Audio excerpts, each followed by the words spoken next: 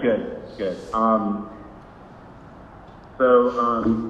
Since I don't know you guys, it might be helpful when you're answering questions if you just say your name before, and so I can distinguish your voices. So obviously, congratulations on the deal. I'm really interested in just hearing kind of the story of how it went down and, how you guys came together, that kind of thing. If you want to just go into that a little bit. Sure. So I'll go a little bit into that. This is Seth, by the way. Okay. So I started Reliable Source in 2016. Quickly became, not one of just the fastest brokerage, growing companies in the country, but I think we were like top 10 fastest growing companies in the country. And then had a pretty big 2018, and that's when Scott, the president of Fitzmark, we were both part of a organization called YPO, and he had heard about us and reached out one day via LinkedIn. And then we had a cup of coffee one morning, and then, he kind of came up with the idea of, what a merger would look like, with our customer base and kind of the, what we were doing to grow so quickly and what they've been doing over the 10 to 12 years they've been in business. And, longer story short, it kind of, escalated into more and more discussions. Eventually, the deal came about, and it was just the right deal for both parties. Groups or anything like that? Man, I'm telling you, we were not looking to sell at all. It was something that wasn't an easy decision, and just growing at the pace we were definitely wasn't an easy decision to sell, and nothing we were looking at.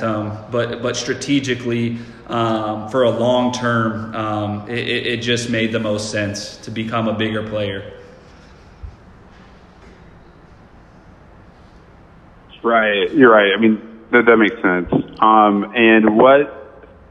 So I saw that Reliable was about $50 million in revenue last year. Is that right? Yeah. The numbers haven't fully come out yet, but it's going to be either at the 50 or a little more. Okay. And how many brokers did you guys have? We had about, I believe it was close to 50 at that point. Right. Yeah, a lot of the brokerages I talked to, it's the general kind of benchmark is like $1 million in revenue per broker. Yeah, and to that point, it's funny, with all these tech, guys that are entering the market, they're trying to make it to where it's $500,000 ahead now, or that's kind of the rule of thumb it's going towards rather than $1 million. But yes, you're right. It's $1 million ahead is what it has been. And Fitzmark was $200 million. No, that's our projection. We were about $95 million, as the article says, last year at about 80 employees. Okay. So that's a combined. That's our combined projection for. I see. Okay, and I'm just curious to hear a little bit about your all's mix of business, contract versus spot. What kinds of freight specializations you guys might have, if any. What the base, do you guys split it up between, customer facing and carrier reps, or is it cradle to grave, just all that kind of stuff? Yeah, this is Doug. We've kind of created like a unique hybrid just in the short term to see how it works. Reliable comes from more of a cradle to grave type with their own hybrid, and then Fitzmark was kind of founded under that Chicago model that you mentioned. Right. But really, us coming together, we created some new opportunities. Fitzmark, we have an LTL platform we call Dash. That was something that Reliable didn't focus on as much.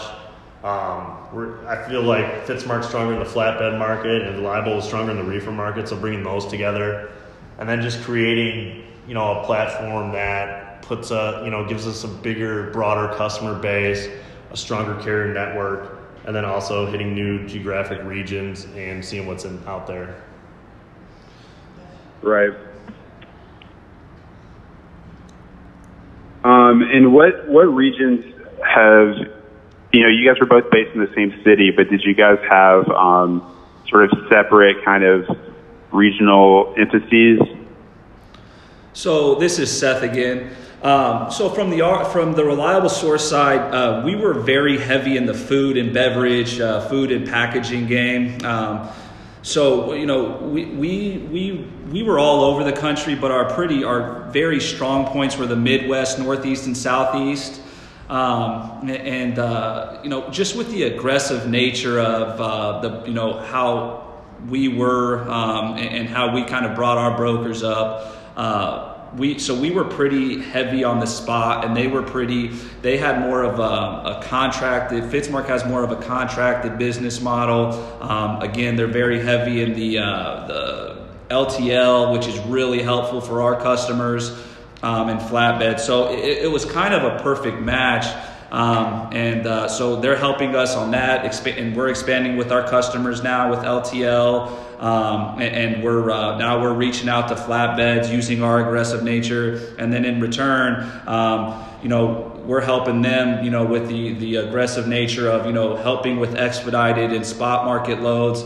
And we do have contracted rates as well. And it's also, we adjust to the market. In 2018, we kind of saw, with the ELD mandate and all the craziness, we kind of sat there at the beginning of the year and we were like, what kind of year is this going to be? Is this going to be a major flat or a major spot market year, or, a contracted year? And we kind of went spot market, and it really, paid dividends. And this year we're kind of maybe looking at that a little bit differently. And more contracted, and Fitzmark really knows what they're doing when it comes to that. So in terms of region, we were really big in the Midwest, Northeast, and Southeast, and eastern parts of Canada. Thanks a lot. I guess going along with contract, we're starting to get into bid season. I've been talking to a lot of 3PLs who are kind of saying that. Well, I just posted an article today. It's kind of they're aggressively bidding for contract freight on the lanes that they think where they can buy easily. But they're also kind of afraid because right now rates are so low and the shippers are trying to push rates down so much. It's like, how low can you really bid on stuff coming out of like Southern California if you know that at some point it's going to flip? I'm just curious to hear, how are you guys looking at contract and bid season right now? I think since we came together, we've done a good job of looking at our carrier network and relying on those carrier relationships and really being aggressive on the stuff we're comfortable doing. Like Seth said, the Midwest, we're in Indianapolis, so anything in and out of here, we feel we're strong with. But just knowing what lanes we're good at and using our technology and our system to create those opportunities and know what to go in hard on and lay off if it doesn't fit our network well. And to Doug's point, we're just, we're relying on our relationships with our customers. We feel like that's another separator for us is we've built extremely strong relationships with our customers. And so when a market like we saw in 2018 flips to 2019 and you see an economy and a GDP slowing, and you might see, not as much freight shipping in 2019, we look to leverage those relationships extremely hard. And if it's time to, start really tightening up quotes, but then the market kind of turns and capacity starts crunching and we need a little bit more money, well, we do have those rates in place, but it's always just about leveraging those relationships, and as long as you keep those strong, that's always going to be what kind of has been our separator. Right. So it's kind of like,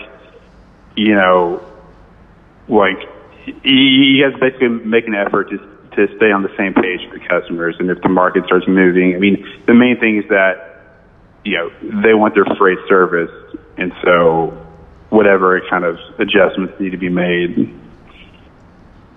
Right. Absolutely. Right. Just communicate. It's kind of the big key term. And just communicate with them.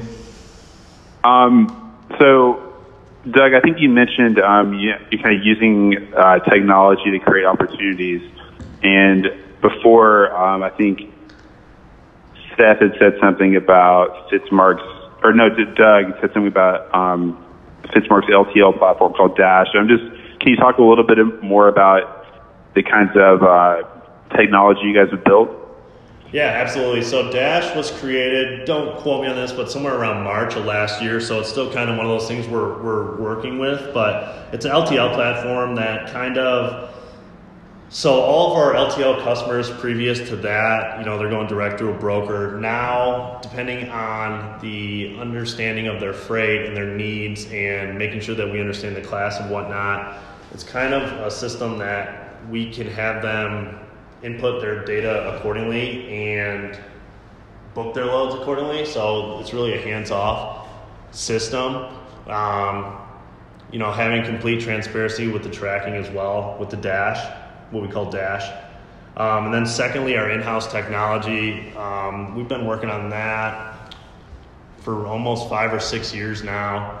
And what I feel like we've done a good job of is creating a carrier network and having the ability to easily see who's moved loads for us before and communicate with them accordingly. So when we do have that contract business, we can schedule it and book it and plan it weeks out. And then with the spot freight coming in, we can use that to help ourselves grow. Cool. That makes sense. I'm also, I think one of the interesting things about this deal is that, Reliable Source Logistics is kind of, coming under the Fitzmark umbrella. It's becoming Fitzmark. Essentially, it's more of a merger than a lot of times in 3PL acquisitions, you keep working as the kind of the same company, the same sort of brand. But here, everyone's moving into the same office together. I'm just curious, can you talk a little bit about, integrating the cultures, having everybody, the kids work together? What does that look like? How are you guys going to kind of merge these operations? Yeah, I think when Seth and Scott started talking, this is Doug, by the way. When Seth and Scott started communicating about this, we kind of expanded the conversations to make sure that we would be a good culture fit. And it's worked out really well. I think in the article it even said that we haven't lost any employees through it.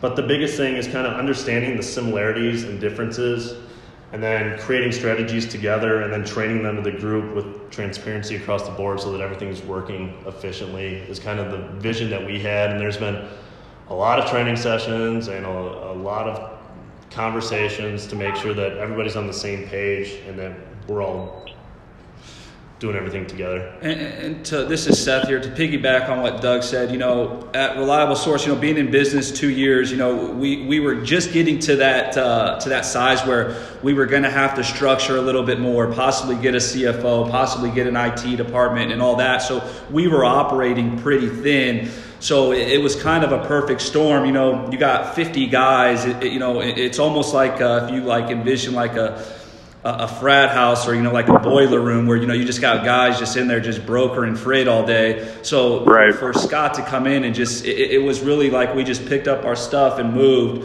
We didn't have to whose CFO was better, whose IT department was better. It was literally just like you got 50 guys, a big group of sales guys just picking up their stuff and moving over. No, that actually makes a lot of sense. So you guys were kind of Reliable is kind of at the point where you were going to have to add a bunch of overhead. Exactly. Anyway. Exactly. And so it's like, why not just merge and then, you don't have to build it yourself. You get the benefit of what, Fitzmark has already done. Fitzmark is getting all this extra revenue where they don't have to, churn a bunch of brokers to find out who's going to last and who's going to be good at it. Yeah, that's pretty spot on. They had a proven team in us that, who couldn't have grown any faster than, we did in 2 years. And you're spot on with it. It was a pretty perfect fit. That makes sense. I think that's probably all I need from you guys. Again, congrats on the deal. I'm excited to see how you guys do in 2019. And I'll be, I talk to a lot of brokers and stuff every day, basically, just to kind of see what's going on in the markets and, try to build a consensus about, where things are going. So I'd appreciate it if, you guys would be willing for me to, drop you a note and set up a quick, 10, 15-minute call just to check on things every now and then. Absolutely. Yeah. Anytime. Come up to cool, me, dude. Come visit the building. Yeah, I might have to do that. That's cool. So are you guys going to be the biggest freight broker in Indianapolis now? I think so. I mean, that's what we're aiming to be, top in the region. I don't know where it exactly puts us, but I think it puts us up there. And did both? I was looking at LinkedIn yesterday. One of y'all came from Command. Yeah. Who is that, and where did the other guy come from? That's Doug. I came from Command. I worked there for 4 years, and then left and found Fitzmark. So things worked out. Did you work there after Echo bought them? No, before that. Okay. And Seth? And I came from another brokerage in Indianapolis, and without going into too much detail, because there was some legal, we were under, certain things that just the suit just ended, but it's fun. It's a pretty long story how it all came full circle, but long story short, I came from another brokerage in Indianapolis and was their top sales guy for about 4 or 5 years. So that they're probably non-compete issues. Correct, but the former owner of where I came from started here, so it's kind of a funny long story how it came full circle. That's funny. Okay, all right, man. Well, I appreciate it, guys, and I'll be in touch. Okay, thanks, man. Hey, thanks, JP. Thanks a lot.